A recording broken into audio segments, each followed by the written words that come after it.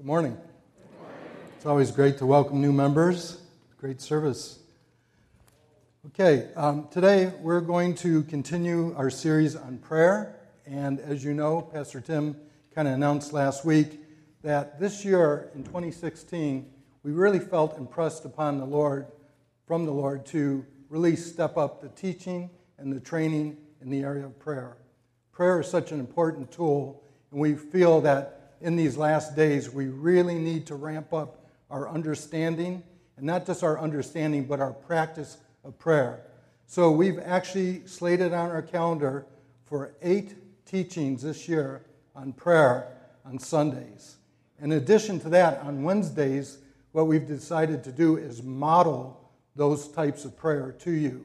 So last week, Pastor Tim taught 6 types of prayer, and then last Wednesday, we actually modeled those types of prayer in the congregation. So learning both through theory and the applied practice of those, because the church is a safe place to train and equip you so that when you go out, you're ready to do these things. This week I want to talk to you about the prayer of agreement, or the prayer of unity. And as a church, our prayers should unite us and bring us into a greater unity with one another. And I think right now we're seeing in the world, the church is so divided. The lack of unity in the church is just appalling to most people. And the world sees it. And we're starting to get relegated to the back of the line, no more being seen as a group to be reckoned with in the earth. You're even seeing it with the political commentators, aren't you? They used to talk about the fundamentalist Christian bloc as a bloc of voters. And now, because we're so fragmented, we're so in disunity that we're starting to even be discounted by even the political pundits and commentators as no longer a relevant block of voters. And so how can we get back together? And so this isn't a political message. This is a message about how do we get back to unity in the Spirit. So today's scripture is found in Matthew, and if you want to read along, it's Matthew 18 through 20. It says here in Matthew, he says, I tell you the truth, whatever you bind on earth will be bound in heaven, whatever you loose on earth will be loosed in heaven.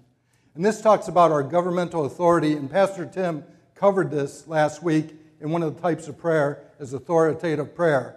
But this leads into the part I want to cover today. It says, again, I tell you that if any 2 of you on earth agree on anything you ask for, it will be done for you by my Father in heaven. For where there are 2 or 3 come together in my name, there I am with them. So let's pray. Lord, we just pray right now that as we come together, that you said in your word, if 2 or more would come together and agree, that you would be there among us. So Lord, we acknowledge your very presence here today. We just pray for your anointing on this teaching, and that you would help us to understand deeper how to pray and how to come together in the spirit of unity. In Jesus' name. It's interesting because this scripture is found in the context of church conflict and conflict with another brother. And again, I think last week, if you didn't hear the message, you can listen to it on our website. But I think Pastor Tim did a great job, and he's my boss, so I'm saying that. But he did a great job because he addressed that it's got a greater context than just the context of Matthew 18. So I think the principle is kind of a universal principle. So I agree with that assessment, but I think it's interesting, its placement is what happens when there's disunity and there's disagreement. Here's a possibility for us to become super united, as if we can come together in agreement. And if you're not familiar with Matthew 18, it's something that every Christian has to study, because it's our process how to be reconciled one to another. And it actually has an escalation process so that when you have aught with a brother or a sister, how do you get that back on track? Because we're not supposed to live with unforgiveness or bitterness or resentment. We're supposed to model to the world unity. Amen? So Matthew 18 gives us a process for restoration. So you need to study that. You need to know that. But one of the great promises is what happens when we all come together. I was doing a little research on just the separation that we see in the church. And so this slide shows you, right now, I was surprised. I figured there'd probably be about 300 or 400 different denominations. And I really didn't think there'd be more than 1,000. But right now the estimates are there's 33,000 to 43,000 Christian denominations. And it breaks down into 6 major segments. You have the independents, which are 22,000, Protestants, 9,000, and this research actually had the list of all the names of all these different sects and divisions within the Christian church. You have the marginals, the Orthodox, Roman Catholics, and Anglicans. So can you imagine what the world sees when they look at the Christian church? They see 33,000 different denominations and separations in the church. So it's no wonder why our message is being watered down a little bit. We say that we're supposed to be willing to lay our lives down for one another, but are we really willing to do that? I remember I was involved in a church workout in Rochester back in the early 90s, I believe it was, and we were under the authority of a man who I really feel had a very apostolic calling, and so we had a lot of churches that wanted to join with us. And so we had a group of 3 churches that wanted to join with our church and come under our leader's authority. And we met together, the men, the elders, and the pastors, for probably a year, just comparing doctrine and theology. And once we felt that that was all straight, that we were all in agreement, then we started to have quarterly meetings with the other 3 churches. So there were 4 churches in agreement. And so as we came together, we would have these big corporate quarterly meetings run out of facility, and they were pretty powerful. And by the time we got to the 4th one, our church was going to lead the worship, and the first 2 songs were hymns, everything was going great, and the 3rd song, our worship leader kicked the drum machine on his keyboard, and 3/4 of the assembly walked out. We're like, what in the world is going on here? So we chased the leaders and said, what's happening? They said, well, we can't worship with you if you have a drum beat in your worship music. So almost 2 years of meeting together, and we found a way to divide ourselves over something as simple as a drum beat. And if we would have talked it through, we probably could have came up with some kind of compromise, but it was a non-negotiable. After 2 years, we discovered a non-negotiable. And I'll tell you what, it's very telling, isn't it? What will we separate over? And we're supposed to lay our lives down for one another. How are we going to do that if we can't even get along on something as simple as that? So the thing is we need to strive for unity and not uniformity. And I think we get the 2 sometimes mixed up. And so they wanted everything to be uniform. The only time Christians should be in uniformity is in the cemetery, right? Just lined up in rows in the cemetery. Outside of that, we should be diverse. We should show all the facets of Christ, all the different ways that Christ displays himself in the earth. And so each assembly should have its own flavor, its own character, its own expression of Christ. And so don't be tempted to say everybody has to worship exactly the same. Everybody has to pray exactly the same. And that's why I think prayer is such a stumbling block to so many people, because a lot of people get offended in the prayer room because you don't structure or craft your prayer exactly the way I do mine, right? And so we see a lot of that in the prayer room. If we could just agree on who Jesus is, what he accomplished, the authority of Scriptures, then I think we can be somewhat tolerant of the other issues. Unity doesn't require uniformity. The basis of our unity is our mutual membership in Christ. And so we have to remember that. It's all about Christ. And the minute we start getting into some of these peripheral things and we stress our preferences over Jesus, I think that's when we get off the tracks. I think a good place to start with doctrinal unity is with the Apostles' Creed. I think it's just masterful. It sums up our statement of faith in a paragraph, and it hits all the doctrinal principles that I think are necessary for agreement. So if we can agree that Jesus was the Son of God, he was God, he came to earth through a virgin, that he died, he resurrected, and he lives again, and he's coming back. I think if we can agree on those tenets found in the Apostles' Creed, I think we have the basis of unity. Amen? Amen. So prayer as we get into prayer, the prayer room is the great leveler, is how I like to think of it. Because what it does, it eliminates all race, all classes, all social stigmas, because everybody's the same in the prayer room. Each one of our prayers have equal weight, equal footing. Amen? We're on the equal footing as children of God. Each one of us counts the same to God, because we know that the Lord says He's no respecter of persons.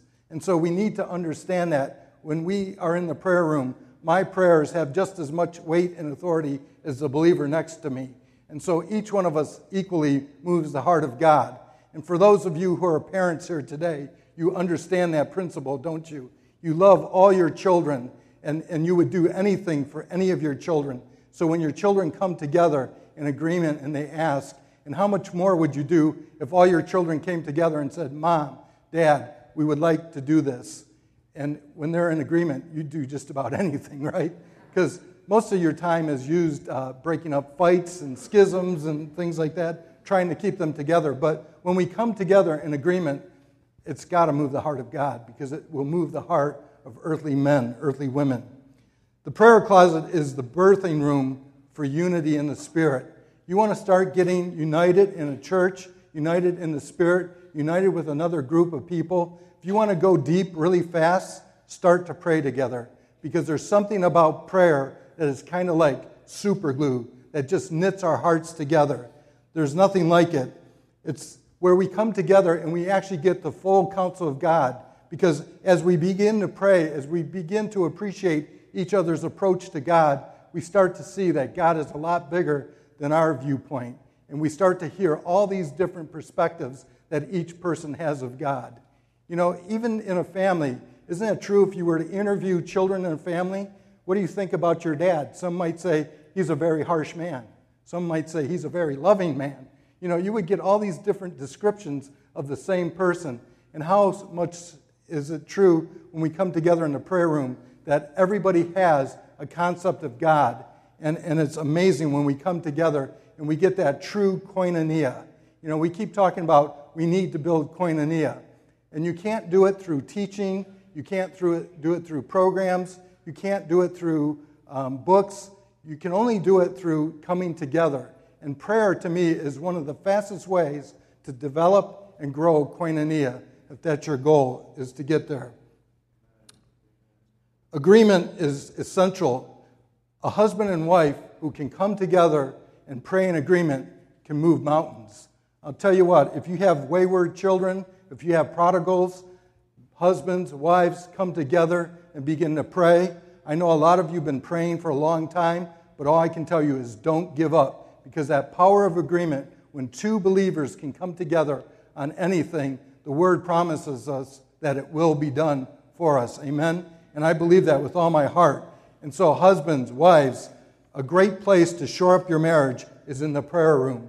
If you can begin to pray together, it will lead your marriage deeper into other places where you'll just have a healthy, balanced marriage.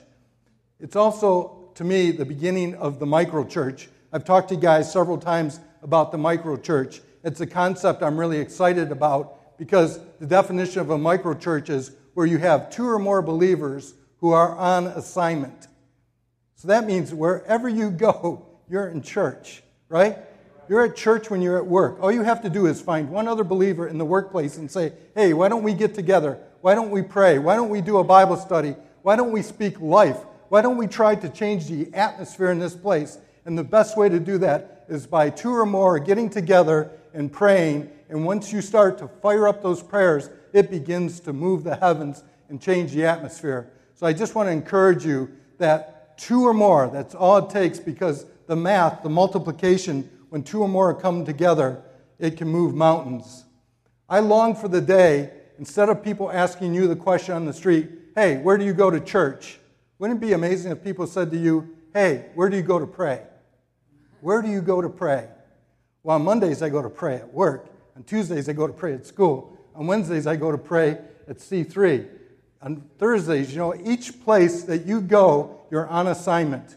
Each place you go, you find the place of prayer, because you understand the importance and how much prayer can change things. So the prayer of agreement, when you come together, because as we saw today, as we took in new believers, the question was asked, how can two walk together unless they be agreed, right? So that agreement moves us forward. It propels us forward. All those of you sitting in this assembly that are members of this church understand where we're going, where we're heading, and you like that vision. You agree with that vision so much that you say, I want to go where you guys are going. And how much would it be if all those people and friends and coworkers, all those in your sphere of influence say, I'm in agreement with you. I want to go where you're going. I like what you're doing. I like what you're saying. And that's important because that's where you begin to change the world. I like this next scripture. It's Acts 1, 4 through 5. And this is talking about how the church was launched, how the church was birthed. So this is Luke's account. So Luke wrote Acts, right? And he says that, I just want to give you a complete, detailed account of what happened with Christ in the early church. And so he starts off by saying, as you know, Christ was crucified, he rose from the dead, and he gave many convincing proofs that he was alive. And then Acts 1 says, on one occasion, while he was eating with them, he gave them this command, do not leave Jerusalem, but wait for the gift my Father promised, which you've heard me speak about. For John baptized with water, but in a few days you will be baptized with the Holy Spirit.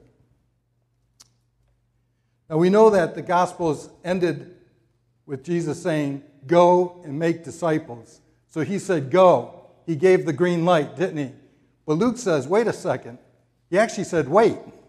So do we go or do we wait? Now he tells a group of fishermen and the apostles we know are men of actions. We have a lot of accounts of who they are. The worst thing you can do is tell a man, hold up, wait. But what does Luke say? He said, wait. Go, don't leave Jerusalem, just wait. So I don't know about you, but when I pray and I get the go words, I love it. You pray about something and God says, go do it. That's how I was brought up. My mother was such an encourager. Whatever I had in my mind to do, I would bounce it off my mom, and I could count on her every time to say, go for it. Just go. Don't think about it. Just go and do it. And so the go words are easy words, right? The yes words, when the Lord answers yes to your prayers, that's an easy word. I like those words. The second words I like are the no words, or the stop words, like stop what you're doing. Don't do that. That's going to be a big mistake. Or when the Lord says, no, don't do it. Those are easy words, aren't they? God said it, that settles it. I'm in tune with him enough to know that he's got some greater reason in his cosmic experience that it would be a big mistake if I went ahead and ignored that no. So I'm okay with no words.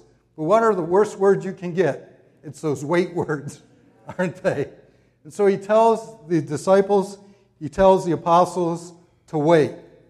So God uses the waiting room experiences of life to promote our spiritual growth. He redirects our priorities and he helps to use it to develop godly character.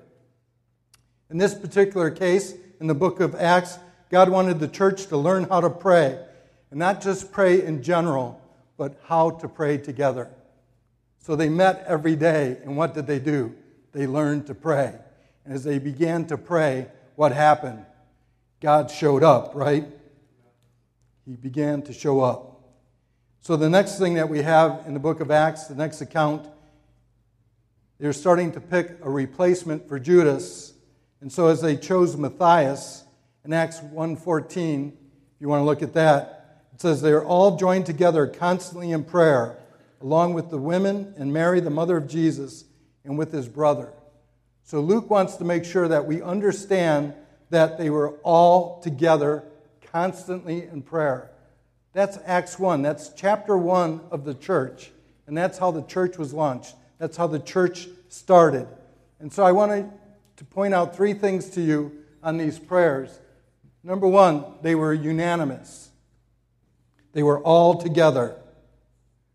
Luke wants to stress that everything that the church did, they did together. It says all of them, they were united. It was unanimous.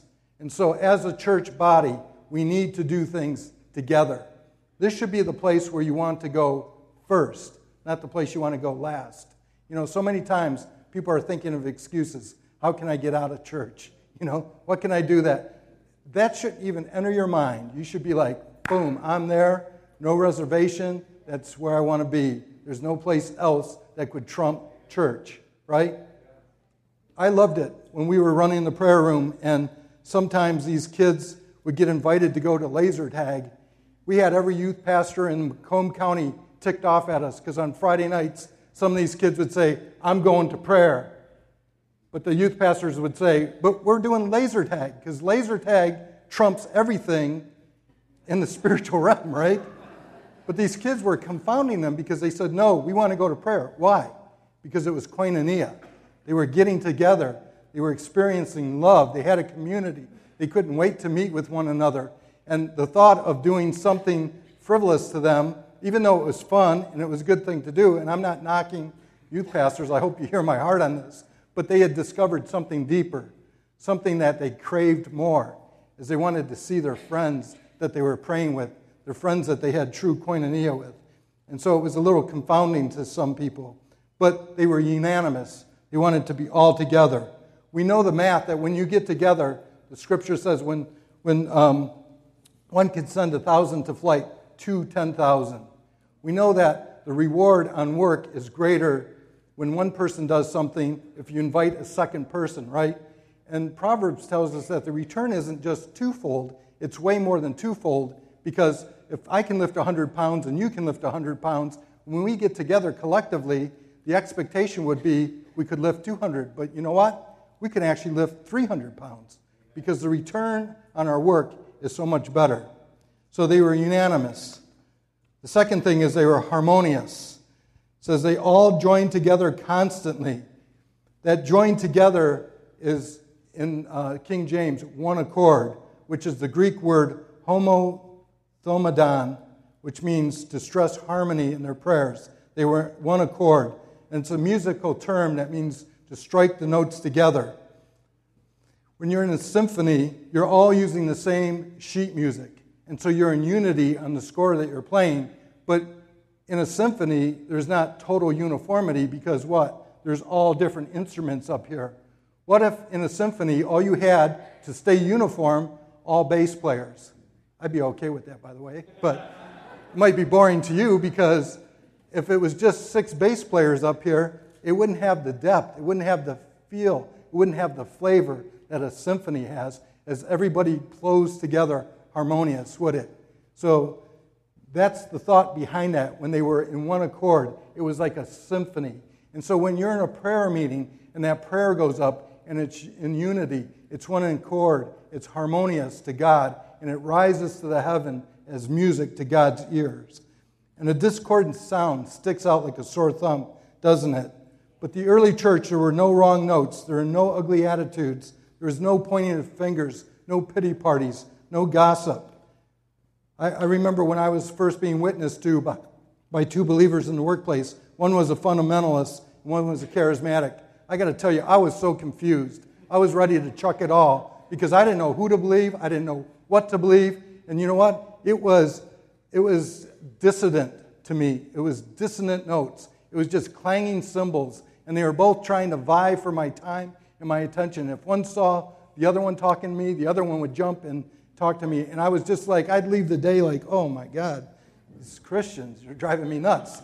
Because I didn't know who to believe. I really didn't. Because they weren't in unity.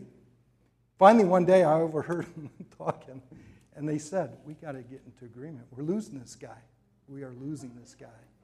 And they agreed to drop their differences. They didn't know I was on the other side of the wall. And that's the best thing they could have did because, you know what? When they came together in agreement, they had me sold. That sold me. So are you discordant? Are you being dissident? Or are you in harmony with the other Christians in your life?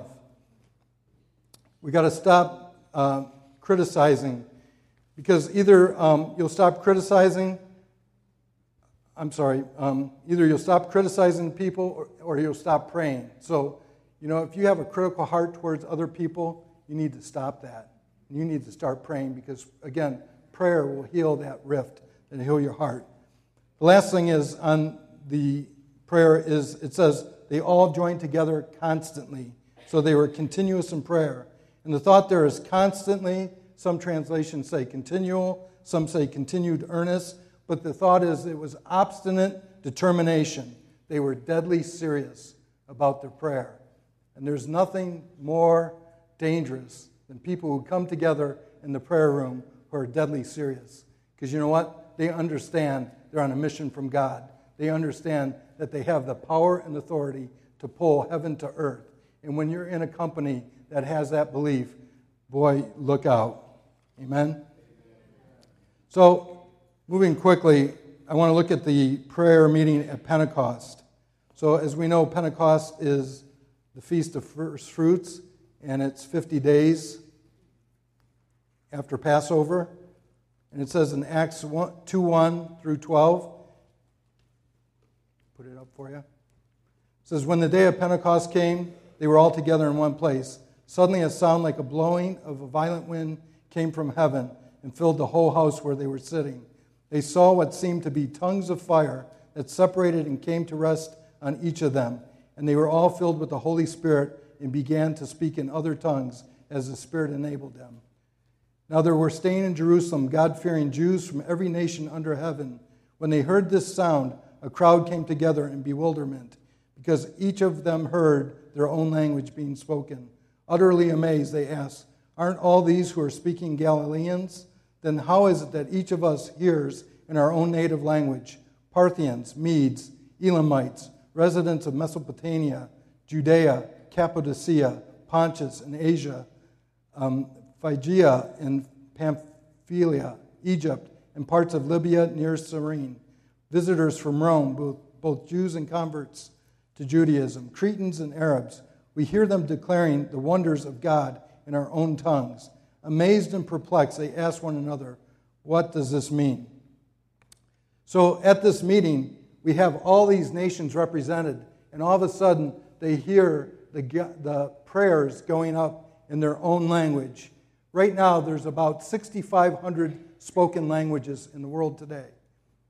But unity can only exist if God's Spirit gives us a new heart and a new language, a new ability to communicate. And Pentecost is that new beginning. I like what Pope Benedict said. He said on Pentecost, where there was division and incomprehension, unity and understanding was born. Can you imagine that? Unity was born. In fact, the Pope called it the Feast of Unity, because in that prayer meeting, unity was born amongst all the nations. And as I was thinking about this, as I was meditating on this, and this is just, I know this is a stretch. I'm just trying to connect a dot here. So I'm going to say up front, this might be conjecture, because I don't have doctrinal proof. But as I was thinking about 6,500 languages, and how at this time, all these nations had their own way of communicating. They had their own language. And I started thinking about how the language got scattered. And we all know the story. It was at the Tower of Babel, right? And so I have a friend from down south, and he said Southerners can get away with saying anything they want. It doesn't even have to be true, as long as you end with the phrase, I'm just saying. So I'm just saying that maybe there's a connection here. He also told me that you can say anything about anybody. You can even gossip about them as long as you end it with, Lord bless their heart. So it's a little tip for you. But in Genesis 11, it gives us how the languages became confused, right? It says, now when the world had one language and one common speech, the Lord said, if as one people speaking the same language, they begun to do this, there's nothing they plan to do that would be impossible with them. So common speech and unity is what's being used against us as Christians, because our speech, our language is so confused, and at the day of Pentecost, God gave us a common language. But that's how all the issues of the day are being passed, because we can't get our language together. We can't get our ducks in a row enough to win the day. So every issue that comes down the pike at us, be it gay marriage, be it abortion, anything, just fill in the blank, we lose the battle because the opponents are so agreed in their language, they're so agreed in their mission, that we're so busy fighting the battle on so many fronts that we lose the issue that's on the table for that day. Amen? And we refuse to hold the ground that we've been given. So I think, again, if we can get together and use the common language that we've been given, we can begin to win the day.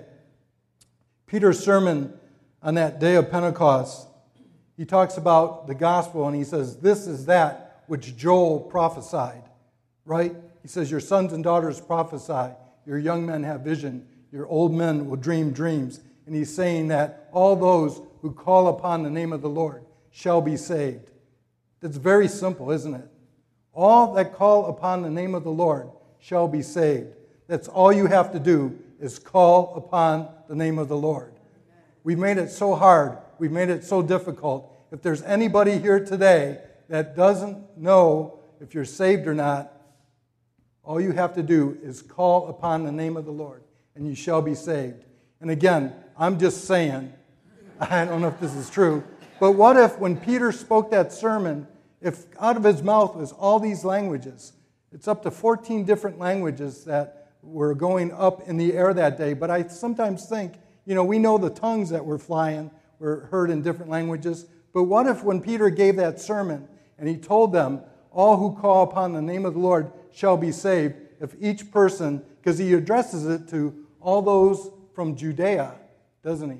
From the surrounding areas, all you have to do is call on the name of the Lord, and you shall be saved. So it's amazing to think if that's really what was happening. And then the end of that chapter says that they were amazed and perplexed.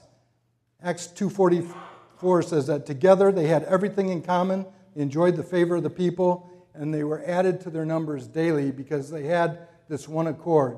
They were in agreement. They had this prayer. John 17, just want to look at that real quick. This is Jesus' high priestly prayer. This is when Jesus is praying for all believers. He says, my prayer is not for them alone. I pray also for those who will believe in me through their message, that all of them may be one. Father, just as you and me and I am you, may they also be in us, so that the world may believe that you have sent me. I have given them the glory that you gave me, and they may be one as we are one. I and them and you and me, so that they may be brought to complete unity. Then the world will know that you've sent me and that you love me, even as I've loved them. And so the goal, Jesus' heart, is that we be in unity. That was the prayer that he prayed for us before he left. He said, I pray that they would be in unity. And how does he model unity? He models unity in his prayer closet as he's praying to God. And in that prayer he says, might they be united as we're united here in prayer. And so that's the place we go to for unity. Why the world doesn't believe that we are one and why Christ came, why they debate that, is because we don't show the unity that we've been required to show. This is a quote by a guy named Lloyd Ogilvie. He says, I've never known a contentious group to receive the Holy Spirit, nor have I ever seen a church in which division and disunity prevailed receive the blessing of the Holy Spirit. Isn't that true? Have you ever seen a group that was contentious, that was divided, be blessed with the presence of the Holy Spirit? You want the Holy Spirit, you're not going to get it with these petty divisions. He goes on to say, if we want the power from the Holy Spirit as individuals, we need to do relational inventory. Is everyone forgiven? Any restitutions to be done? Any need to communicate healing? As congregations, we cannot be empowered until we are of one mind and one heart, until we love each other as Christ loved us, and until we heal all broken relationships. The price seems high, but it's a bargain price for what can happen through Pentecostal prayer. I love that quote. It's amazing. I wish we could spend more time on it. But we need to get it right. We need to do that inventory. We need to go through that checklist so that when we come together, we come in agreement and there's no division, there's no disunity.